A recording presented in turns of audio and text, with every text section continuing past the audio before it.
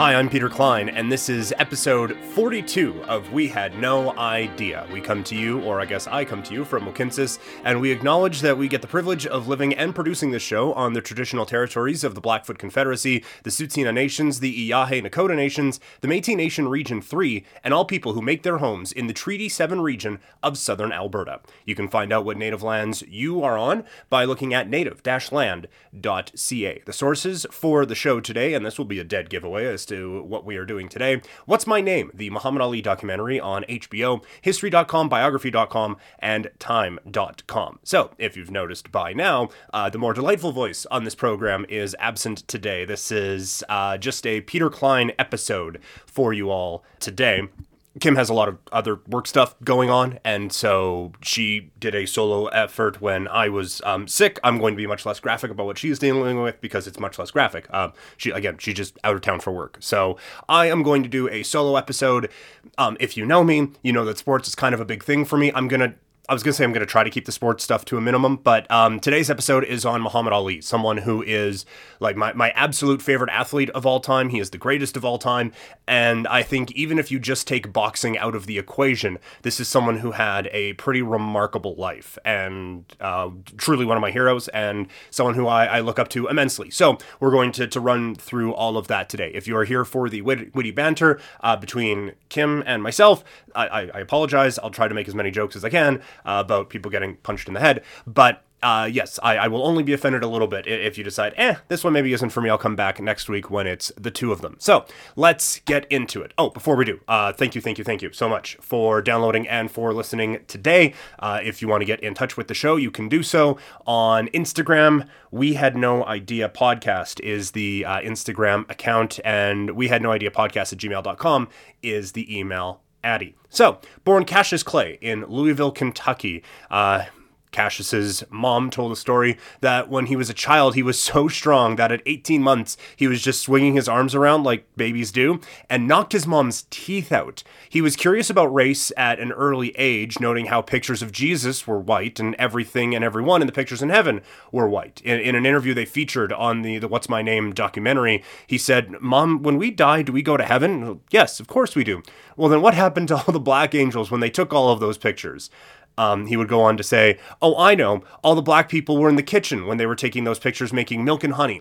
Everything was white. Tarzan, king of the jungle, he was white." So this was someone who, at a very early age, had an understanding that race was a way too big of a part of life in the United States. When he was young, about 12 years old, he had his bicycle stolen. He reported the theft to a police officer who happened to be a boxing trainer, and Clay said that Clay should train as Cassius wanted to fight the person who took the bike from him, and thus one of the great boxing careers is born. In 1960, he won the National Gold Gloves Tournament, which is an amateur boxing tournament held every year. That same year, he qualified for the American Olympic team. He was afraid of flying and told his coach that the only way he was going to Rome was on a boat. Quote, "I don't worry about the fight, I worry about the flight."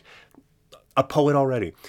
He got over that and made his way to Italy to fight in the light heavyweight tournament. In the final, he fought a fellow named Ziggy with a very European-sounding last name. He fought for gold, started out a little bit slow, but then started to show his patented Ali shuffle on his way to claiming a gold medal. He said he was so excited because he fought for America and came back a champion. Quote, "I done whooped the world for America. I'm the champ, and I know I can eat downtown now. I went to eat downtown and had my medal on, and I ordered coffee and a hot dog, and the lady said, 'We don't serve Negroes.' I was so mad, and I said, 'Well, I don't eat them neither.'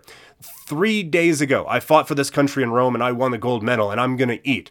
And he had to leave the restaurant. And Muhammad Ali said, "This is a restaurant in downtown, in my hometown where I grew up, and I can't even eat here. There is something wrong with this." Ali would turn pro following this and started training with Angelo Dundee, who became a very key figure in Ali's boxing career. Ali called him and told him he was going to be the world's greatest fighter, and I want to talk to you. And Dundee said, "Well, there's a rather crazy fellow downstairs who wants to talk to me, but I think he could be good."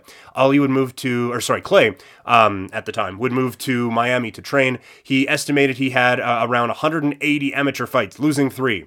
The first 3, which, depending on where you look, not entirely accurate, but the bravado of Cassius Clay certainly ringing true at a very early time in his life, as his first pro fight came against Tony Hunsaker in October 29th of 1960. He won easily by decision, and he kept winning. And he kept talking. He said he took a lot of inspiration from Gorgeous George, an old professional wrestler. George was so confident, and if you didn't like him, you were going to pay to see him get beat. He was a very flamboyant wrestling character at a time in the 40s, 50s, and 60s where flamboyant was not a kind word that people would use. And so Muhammad Ali saw how drawn to hating this guy people were, and how they would pay money to see him get beat. And it was because of this, and I mean, racism, that Ali was not widely accepted. Fans would yell things at him, things that we are not allowed to say on this show. And we say a lot of things on this show, but you can figure out which particular word Cassius Clay was having to deal with. They also threw peanuts at him on his way to the ring, but he kept winning, and again, he kept talking. In 1963, he was booed to the ring in England, where he wore a crown, saying, "I understand you have a Queen of England, but no king." There he fought Henry Cooper. Ali predicted a 5th round knockout, but Cooper drilled him with a left hook that dropped Ali late in the 4th round. Ali stumbled to his stool between rounds. He looked very wobbly, and then came out in the 5th round and took it to Cooper, busting up his eye to the point where the referee had to stop the fight in the 5th round. This was something that Cassius Clay, Muhammad Ali, would love to do. He would love to kind of call his shot. And we've seen a lot of fighters in present day fighting do the same thing. But Ali was the one who perfected this. En route now to November of 1963, Clay signed a contract to face Sonny Liston, the heavyweight champion of the world, who had been knocking everyone out. Ali wasn't worried about getting knocked out, saying, "I've had 180 amateur fights and 20 professional fights, and I still look pretty as a girl. If you want to lose your money, then bet on Sonny." So the fight is set, February 25th, 1964. Clay, a 7-1 underdog, clearly had the speed advantage early, just getting out of the way of some massive swings from the champion. In the 3rd round, Clay wobbles Liston with a left and starts to turn the pressure on. After the 4th round, Clay started complaining about something in his eyes, and Liston started to charge forward. There have been many theories about this over the years, that there was some kind of spice or some kind of something on Liston's gloves that was going into Clay's eye, kind of a very old, very, very, very old school boxing trick to try to slow down Cassius Clay. And you can see in the fight, Clay looks entirely different in the 5th round, but by the 6th, Clay is his normal self again. He lands a big left, starts playing with him with some quick jabs and some power punches from the left. Liston's eyes are starting to swell shut, and the fight is called off, giving Clay the heavyweight title. Just for those who are not necessarily as familiar with gambling as I may be, 7-1 underdog means if you bet $100 on the fight, on Muhammad Ali, on Cassius Clay, to win this bout, then you get $700 back. And this isn't a perfect example, because a lot of the odds are just made so that people bet money on both sides. Like, they try to make it as close as possible so they don't take a massive hit on either one. But in theory, a 7-1 underdog means that if they were to fight 8 times, Muhammad Ali would win 1. So this was the one. At this point, he was starting to get the attention of Malcolm X, who was with Clay when he was training for the fight and was ringside for the bout and for the post-fight parties as well. For white segregationists in Florida, Clay's friendship with Malcolm X, whom Elijah Muhammad had censured for his insensitive remarks about JFK after the president was assassinated, and because he began to see Malcolm X as a threat, was particularly revolting. The Clay Liston promoter, thinking he wouldn't even be able to fill the Miami Convention Hall, threatened to call off the fight unless Malcolm X left. Malcolm X agreed to leave, though he returned the night of the fight, and saw that this big victory for Cassius Clay, and Elijah Muhammad claimed it a win for black Muslims. Clay wasn't at the time officially saying that he was a black Muslim, only that he was kind of on the fringe. Although a couple of weeks later, he was given the name Muhammad Ali from Elijah Muhammad. The FBI at this time had an eye on the black Muslims, saying that they were a threat to the United States. Again, around this time, Malcolm X is splitting from the Nation of Islam, soon after returning from a trip to Mecca that altered his separatist views on race relations. Ali, however, firmly sided with Elijah Muhammad in the dispute. In February of 1965, Malcolm X is assassinated in Harlem's Audubon Ballroom. His supports have long suspected that Elijah Muhammad ordered the hit, although that certainly has not been proven. Muhammad Ali said, "I believed that Malcolm was wrong and Elijah was God's messenger. I was in Miami training when I heard Malcolm had been shot to death. Some brother came to my apartment and told me what happened. It was a pity and a disgrace he died like that, because what Malcolm saw was right. And after he left us, we went to his way anyway. Color didn't make a man a devil. It's the heart, soul, and mind that counts." A few months after this, so there's a lot going on in now Muhammad Ali's life, and this is where we go from this being a boxing story to this being a story of social justice, and a story that it kind of transcends sport now. He goes from being an athlete to being an activist. But this is one of the more famous fights Muhammad Ali has, and he has a bunch of them. But in May, so a couple months after Malcolm X is assassinated, Ali fights Sonny Liston for a second time, knocking him out in the first round. He stood over him and did that little quick punch to the bicep that has become the iconic picture of Muhammad Ali. In July, they start the draft for the Vietnam War, and they start to expand the draft for the Vietnam War. And again, this is where, if you're a little bit tired of the boxing stuff, this is where the, for lack of a better term, real life stuff comes into play. Ali was very much against the Vietnam War, saying that he is fighting for freedom in the States. Why would he go fight for the freedom of people he didn't know? This was happening as Ali was getting ready to face Floyd Patterson. Patterson was critical of Ali's social stances, very critical, in fact, and Ali said he was going to punish Patterson, who was then finished in the 12th round. Ali continued to refuse to go to Vietnam, citing religious beliefs. This was obviously extremely controversial and turned Ali into one of the more hated figures. And this is something that I think is very important to remember. We all, I shouldn't say we all, but the general populace, when they think of Muhammad Ali, they think of him as an extremely popular figure and someone who is beloved around the world. And that just simply was not the case for most of Ali's, certainly, rise as the heavyweight champion of the world. And again, just to put that into context, because it's a little bit different now. If you walk up to anyone on the street right now and ask who's the heavyweight champion of the world, you probably aren't going to get a great answer. You're probably not going to have a high success rate. But at this time, the heavyweight champion in boxing was the athlete. And in an interview several years later, someone asked Muhammad Ali, like, "You are the second most popular person in America next to the president." Like, he was, the heavyweight champ was the guy in sports. It wasn't a basketball player, it wasn't a football player. Boxing was the sport, and the heavyweight champion was the king. Unless you were Muhammad Ali, as he continued to voice his contempt for American policy before the anti-war movement gained steam. Again, this is another thing to remember. We all look back on the Vietnam War as just an absolute disaster, but at the time, it's go USA, go. Newspaper editorial writers called Ali, quote, "the most disgusting character in memory to appear on the sports scene," and, quote, "a bum of all time." The governor of Illinois labeled Ali as disgusting, while the governor of Maine said that Ali should be held in utter contempt by every patriotic American.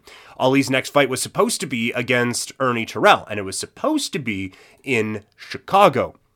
However, people weren't necessarily thrilled about that. The Chicago Tribune earned the Illinois State Athletic Commission to cancel the bout, and they did. Few other cities actually wanted any part of Ali. The Terrell fight was eventually moved to Toronto, and then Terrell eventually moved away from the fight. Ali would fight Canadian George Chuvalo in a fight that went the distance. And a fight that put George Chuvalo, one of the more famous Canadian fighters of all time, on the map. Media and politicians called for a boycott of the fight, with Frank Clark, who was a congressman in Pennsylvania at the time, saying the heavyweight champion of the world turns my stomach. In 1967, Ali was set to fight Ernie Terrell again. Terrell refused to call Ali by his name, instead insisting on calling him Cassius Clay. Ali said he was going to whoop Terrell and ask him, "What's my name?" and I'll keep asking him until he says Muhammad Ali. And he did exactly that. By the 8th round, it was clear what direction this fight was going to go, and Ali just started blasting him, punches, combinations, while asking him, "What's my name? What's my name?" At the end of the 8th round, you can hear him on the broadcast yell, "What's my name?" as they're going back to the corner. This was a very, again, one of those many turning points and one of those many famous moments for Muhammad Ali. He goes on to win by decision. It was Ali's 8th title defense at the age of 25. which is just mind-boggling to wrap your head around. He's doing all this stuff we have talked about before his 26th birthday. It's crazy to think about. And again, there's more stuff going on than just him being the best boxer in the world. Ali filed for status as a conscientious objector to the Vietnam War on the grounds that his religion prevented him from, quote, participating in wars on the side of non-believers, and this is a Christian war, not a Muslim war. We are not, according to the Holy Quran, to even as much as aid in passing a cup of water to the wounded. His conscientious objector claim bounced around the court system until April 28th of 1967, when Ali was to be inducted into the U.S. Army in Houston. When the name Cassius Marcellus Clay was called out at the induction hearing, Ali refused to step forward. Ali refused to step forward. Ali was now facing a 5-year prison sentence. He was immediately stripped of his boxing titles and boxing licenses. Ali, 25, would not fight for another 3.5 years.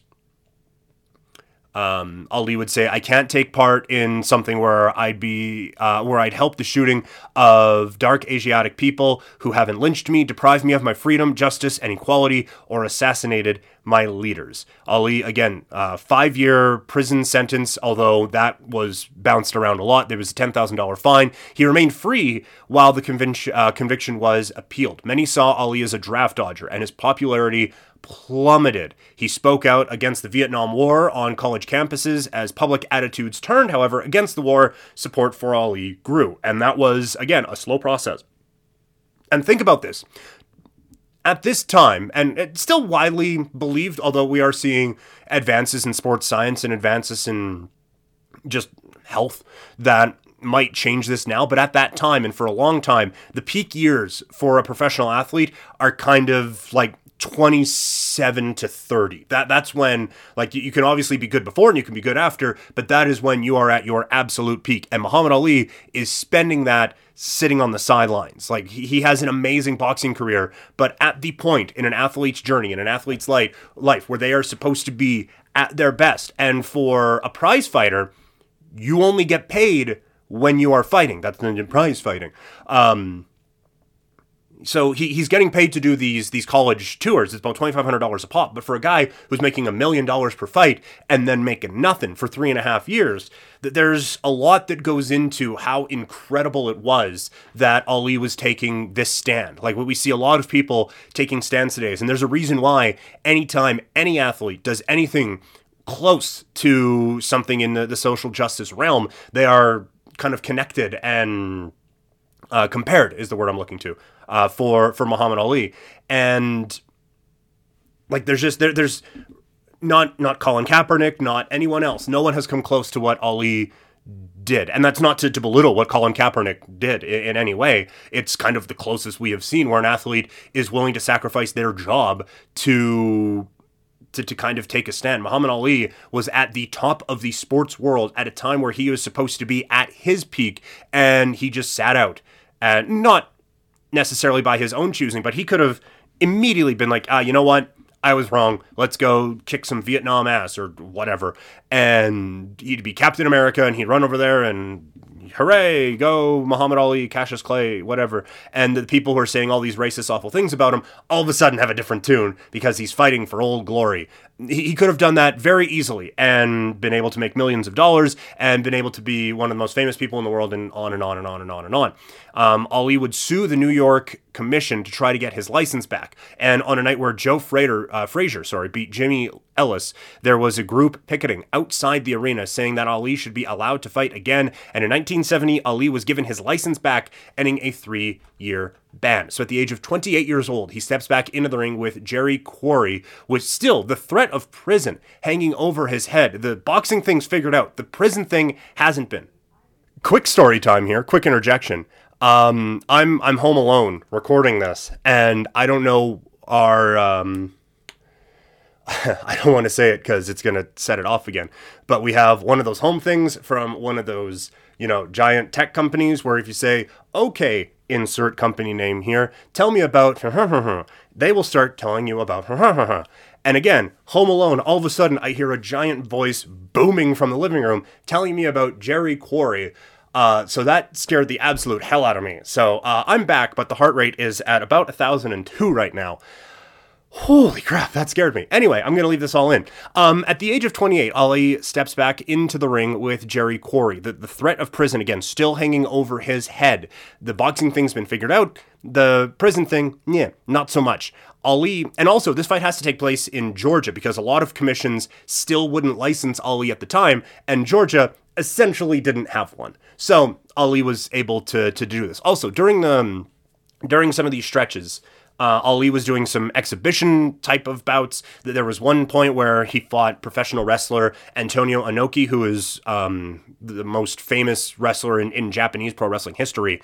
So Ali was certainly trying a few different things, and now that this boxing fight, it's a professional bout, and it's sanctioned-ish, just not by an actual commission. So even still, while this lawsuit to get his license back goes through, he still has to kind of ease his way into things a little bit. Ali was beating up Quarry, using a snapping jab to open up a cut over Quarry's eye and forcing the ref to stop the fight. The next opponent was Oscar Bonavena, who started calling out Ali as a draft dodger and calling him Cassius Clay. This was a pretty easy trope that a lot of people went back to. If you wanted to get Ali fired up, you just call him Cassius Clay. That seemed to be a little... It was almost cliche for his first few fights back. This was at Madison Square Garden, and in the 15th round, Ali drills Oscar with a left that drops him, and when he got back up, two-punch combo drops Oscar again, and then he gets up for a third time, and Ali drops him to close the show, as you can only get knocked down 3 times in a round before the referee stops it, which makes sense. That's a lot of brain trauma. This sets up a matchup with Joe Frazier, who was the heavyweight champion in Ali's absence. It was dubbed the fight of the century. It was a star-studded affair at Madison Square Garden. You had Diana Ross showing up. Aretha Franklin was there. Billy Crystal was there. This isn't as big now, but at the time it was. Bill Cosby was there. There was a lot of very famous people showing up to Madison Square Garden to watch this fight. Ali said it was the biggest event in the whole planet Earth. And that's not because of Joe Frazier. Ali was not his regular self, saying that once he felt how hard Frazier could hit, and Frazier took his best punches, he knew he had to pace himself to get ready for 15 rounds. So he wasn't doing that patented Ali shuffle. He wasn't dancing around the ring. Frazier's powerful left hand was a pretty constant problem for Ali, eventually dropping him in the 15th round. Ali would lose for the first time as a professional. Ali, though, was rather confident coming out of that fight. He said that if he took the beating that Frazier did, then he would just retire. Ali said that the loss was given him, first time with my new tongue, more confidence, and wondered if the judges gave Frazier the fight because of religious reasons. And Ali also said, look, I took 3 years off and I'm still hanging with the heavyweight champion of the world. That this gave him all the confidence in the world, and he rode that, winning his next 10 bouts before being defeated by Ken Norton. He won the rematch 6 months later in a split decision and gained further revenge in a unanimous decision win over Frazier in a non-title rematch. The victory gave the 32-year-old Ali a title shot against 25-year-old champion George Foreman of the George Foreman Grill. The October 30th, 1974 fight took place not in Madison Square Garden, not in Las Vegas, Nevada, in Kinshasa, Zaire, and it was dubbed the Rumble in the Jungle. Ali, the decided underdog, employed his rope-a-dope strategy, leaning up against the ropes, absorbing a ton of firepower from George Foreman, who at the time was a one-punch knockout king, waiting for Foreman to tire out. And the strategy works. Ali wins in the 8th round by knockout to regain the title that was stripped from him 7 years prior, a long journey back to the top of the mountain. Ali successfully defended his title in 10 fights. On October 1st, 1975, Ali and Frazier fought again, ending their kind of grudge, but again, not in New York, not in Vegas, not even in Toronto. This one in, and I apologize if I'm pronouncing this wrong, Quezon City in the Philippines. It was dubbed the Thrilla in Manila. Also, not used for this particular episode, but there is a fantastic documentary called When We Were Kings that kind of follows the journey there. It's an interesting look at Ali and... Oh no, sorry, that documentary is about the Rumble in the Jungle. Sorry, my apologies. There are thousands of documentaries on Muhammad Ali. But no, that one's on the Rumble in the Jungle. My apologies. But still, check it out. But anyway, the Thrilla in Manila, the bout nearly went the distance. Both men just an absolute war. However, Frazier's trainer threw in the towel after the 14th round, giving the hard-fought victory to Ali. He would then defeat Norton in their third meeting in unanimous decision in 15 rounds. February 15th, 1978, Ali starting to show some signs of aging. He loses his title to Leon Spinks in a 15-round split decision. Think about this, though. Like, heavyweights hit hard. They are the biggest fighters in the boxing world, and there is a lot of power that goes into those punches. And you are taking those blows for 15 rounds over and over and over and over again. It has to wear on you at some point. But 7 months after this, Ali defeats Spinks in a unanimous decision, 15-round fight again to reclaim the heavyweight championship and become the first fighter to win the world heavyweight boxing title 3 times. Ali would announce his retirement in 1979, and then he came back. And this is a point of controversy for a lot of boxing fans, as he is someone who, I mean, we're going to talk about it in a second. It didn't end gracefully for Muhammad Ali. And while you could already see at the time, things were starting to slow down for Muhammad Ali, and the speech was starting to slow, and the reactions were starting to slow, and he went in there and fought 21-year-old Larry Holmes, who, when he would hit the heavy bag, it sounded like a gun going off. And Ali fought him and was knocked out by Holmes. And then he loses a 10-round decision to Trevor Berbick on December 11th, 1981. After the fight, the 39-year-old Ali retired for good with a career record of 56 wins, 5 losses, and 37 knockouts. Outside of the ring, Ali was married 4 times. He had 9 children, including 2 children that he fathered outside of those 4 marriages. In 1984, Ali was diagnosed with Parkinson's syndrome, probably connected to the severe head trauma suffered during his boxing career. The former champion's motor skills slowly declined, his movement and his speech were limited. In spite of Parkinson's, Ali remained in the public spotlight, traveling the world to make humanitarian, goodwill, and charitable appearances. He met with Saddam Hussein in 1990 to negotiate the release of American hostages. In 2002, he traveled to Afghanistan as a United Nations messenger of peace. One of the most, iconic images from the 1996 Summer Olympics was Muhammad Ali lighting the cauldron during the opening ceremonies. In 1999, Ali was voted the BBC's Sporting Personality of the Century, and Sports Illustrated named him Sportsman of the Century. Ali was awarded the Presidential Medal of Freedom in 2005, and in the same year, the $60 million Muhammad Ali Center, a nonprofit museum and cultural center focusing on peace and social responsibility, opened in Louisville. Ring Magazine named Ali Fighter of the Year 5 times, more than any other boxer, and he was inducted into the International Boxing Hall of Fame in 1990, which, I will say, it seems a little bit late. You know, like, the guy retired in, 1980?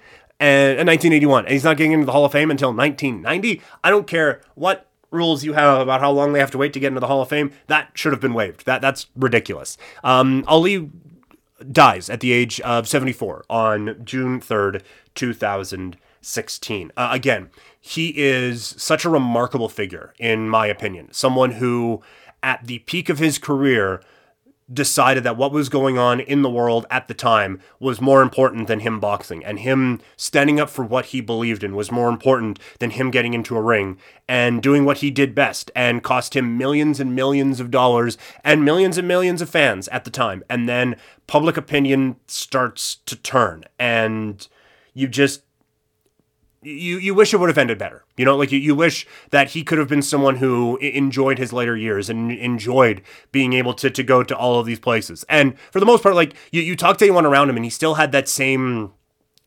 personality and that same charm right up until his final moments. But he wasn't the same. And you really wish that he could have been and could have enjoyed things a little bit more. And still, to the people who we fought, there's again, wonderful documentary called Facing Ali, where they look at Muhammad Ali through the eyes of the people that he fought. And there are a lot of fighters who are like, look, you only know who I am because I fought him. But there are also people like he was kind of relentless with the trash talk. And especially when it came to social justice and when it came to, for lack of a better term, blackness.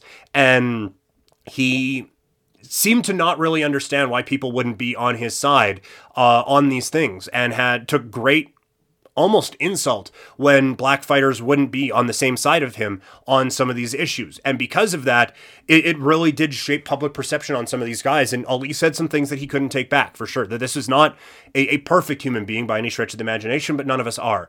I can't imagine the entire world is looking at you, and you have an opportunity to make so much money and to just like have whatever life you want, and he decides to take a pause from that at the biggest moment in his career. It's something we hadn't seen up until that point, and we will never see another Muhammad Ali again. So thank you for indulging me. Kim will absolutely be back next week. In the meantime, you can email us, that's my other podcast.